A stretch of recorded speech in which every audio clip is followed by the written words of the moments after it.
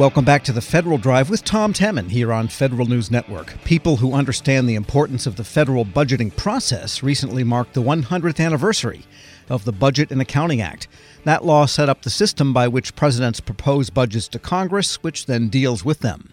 For one view of how the contemporary reality fits with how the law envisioned things, we turn to former Congressional Budget Office Director, now the president of the Conservative American Action Forum, Douglas Holtz-Eakin. Dr. Holtz-Eakin, good to have you on.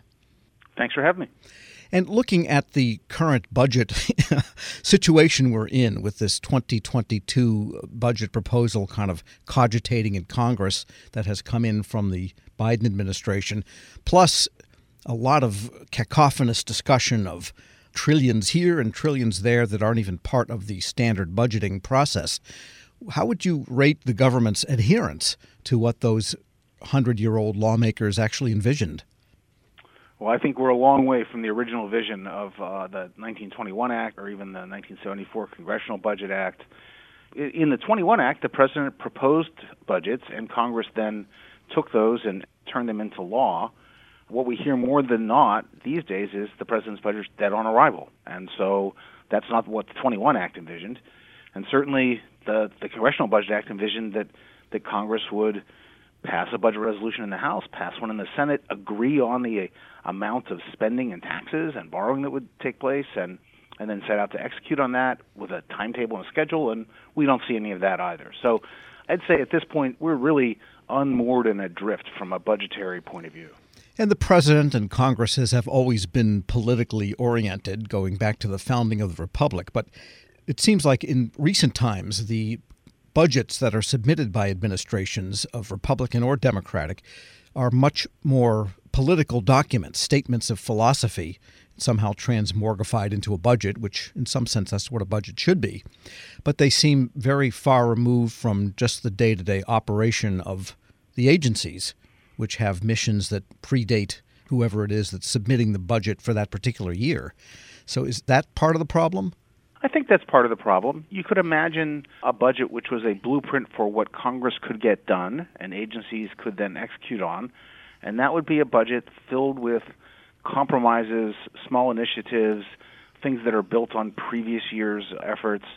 But those aren't vision statements, and so they don't have the same political weight. Indeed, they would be compromises in some cases, and that would be viewed as abdication of the principle. So administrations have gone away from presenting those. But that's what a budget that would be a real proposal for what Congress should do, and that's what it would look like. We don't see that anymore. And the other issue that has come up since 1921 is we have Medicare, Medicaid, Social Security programs that those early Congresses could not have envisioned either. And those are now the spending related there, too, to say nothing of the spending on federal debt service, which are way outweigh what they have as so-called discretionary spending.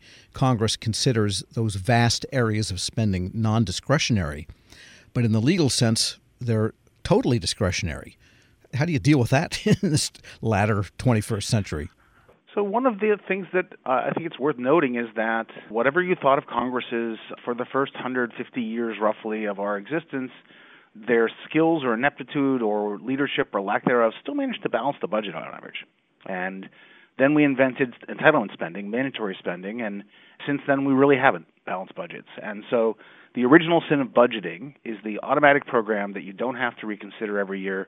You don't have to defend its existence. You don't have to change its course because of budgetary demands. It just goes on autopilot. And that's where the big numbers are. They are in Medicare, Medicaid, Social Security, and interest, which is certainly not a discretionary category anymore. No Congress, no administration has really come to terms with that yet. And indeed, we're seeing now the Biden administration propose new entitlements, paid family leaves and child care and child credits. And I think it's inevitable that there's going to be a moment of reckoning where we try to reconcile what we really can afford with what we'd really like to spend.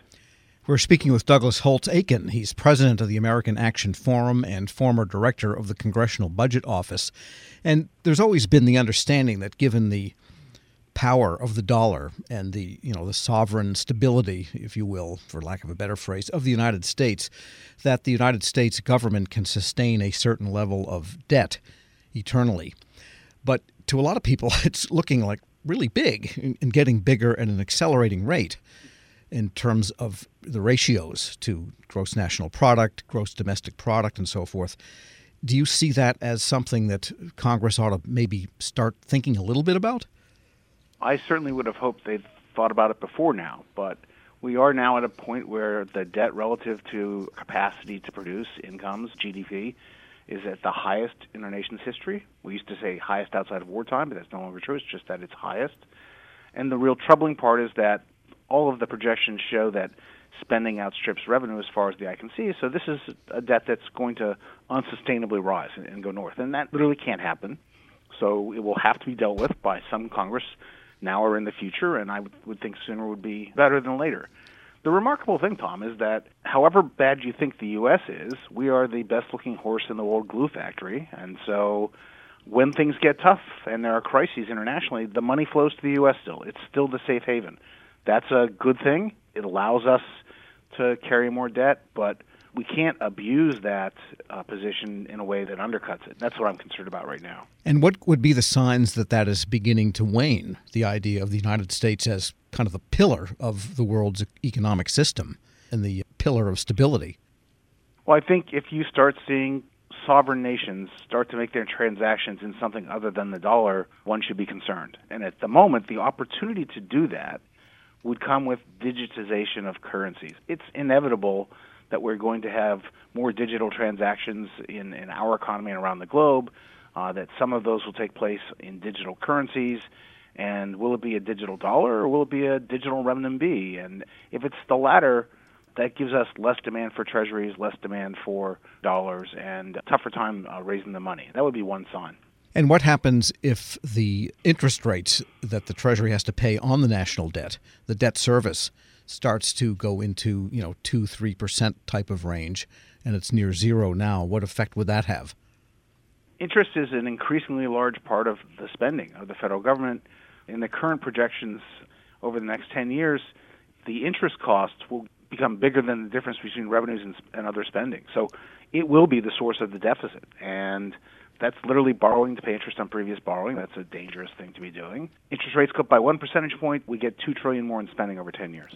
So the federal budget is hugely exposed to interest rate risk, and it's not something that the U.S. can control. And conventional approaches to risk management would say that you want to minimize your exposure to that kind of a risk, and that means really curtailing the deficit spending that we're seeing right now. And of course, the Congressional Budget Office is one of those places that has a lot of esprit de corps. And you've written about the idea of dynamic scoring of bills that Congress is considering, such as the infrastructure bill. And just review for us what dynamic scoring is and why CBO needs to maintain its chops in that ability to do dynamic scoring. So, first of all, scoring is the act of calculating the additional revenues or less revenues, the change in spending that will come into or go out of the Treasury as the result of a piece of legislation. And CBO scores everything that the Congress considers in the House and the Senate. To make the scores fair, they have to be done on an apples-to-apples basis, and that means that the CBO makes an economic projection and then freezes it and then looks at the current law and how the law would be changed and produces a score. Dynamic scoring is the unfreezing of that economic projection. There are some bills where the whole point of the bill is to make the economy grow more rapidly. And that was true of the 2017 tax bill. That would be true of the infrastructure bill they're contemplating right now. The whole idea is to improve the productivity in the future, raise wages and the standard of living. And if you do that, then you will also raise additional tax revenue. A dynamic score takes into account that additional growth and additional tax revenue that you'll receive. It's a sensible thing to do, and you want to tell the Congress the best possible information about the implications of the legislation that they're contemplating. Dynamic scores do that. They just don't come up very often. Like when you're renaming post offices, there's not much at stake, and you just don't need to do it. It's a big undertaking you do for special occasions. And it sounds like the algorithms that are used to determine the dynamicism really need to be tweaked quite a bit and checked against what actually happened over a period of, say, a year, 5 years, 10 years. Certainly, and CBO will look not only at their own estimates of what happened, they'll go out and look at the research literature and develop an estimate based on the consensus in the literature, not just their instincts. They want to have this grounded as much as possible in the science and the facts.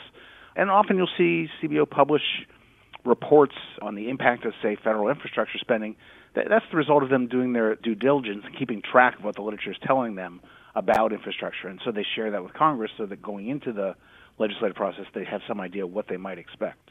All right, and one last time then, just review for us what a budgeting process that adheres to what was envisioned in the 1921 Budget Act and the 1974 revision to that would look like right now as we are, say, sitting here in July.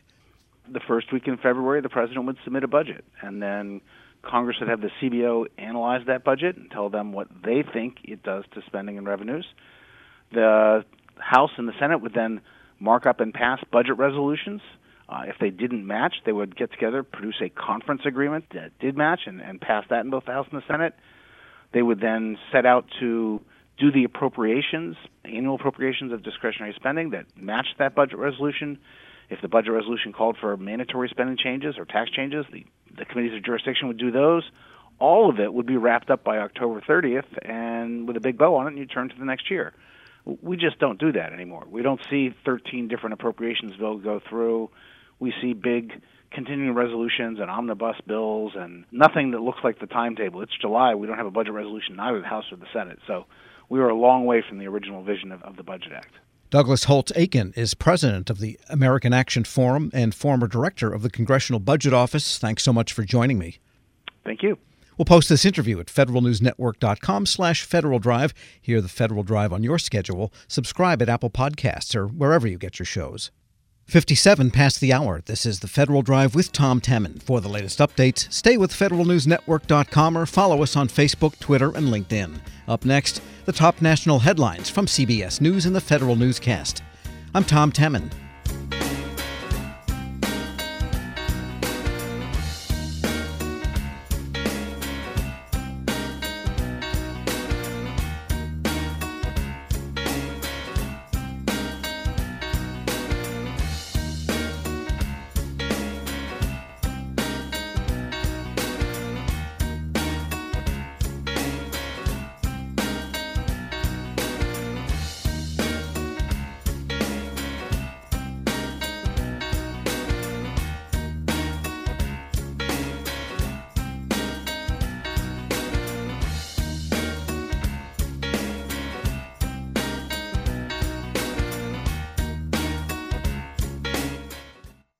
Grab a 30-day free trial of Live by Live Plus, and you'll get unlimited skips, commercial-free music, and all of the podcasts and live streaming events you can handle. Visit livexlive.com/podcast1 to learn more and start your free trial.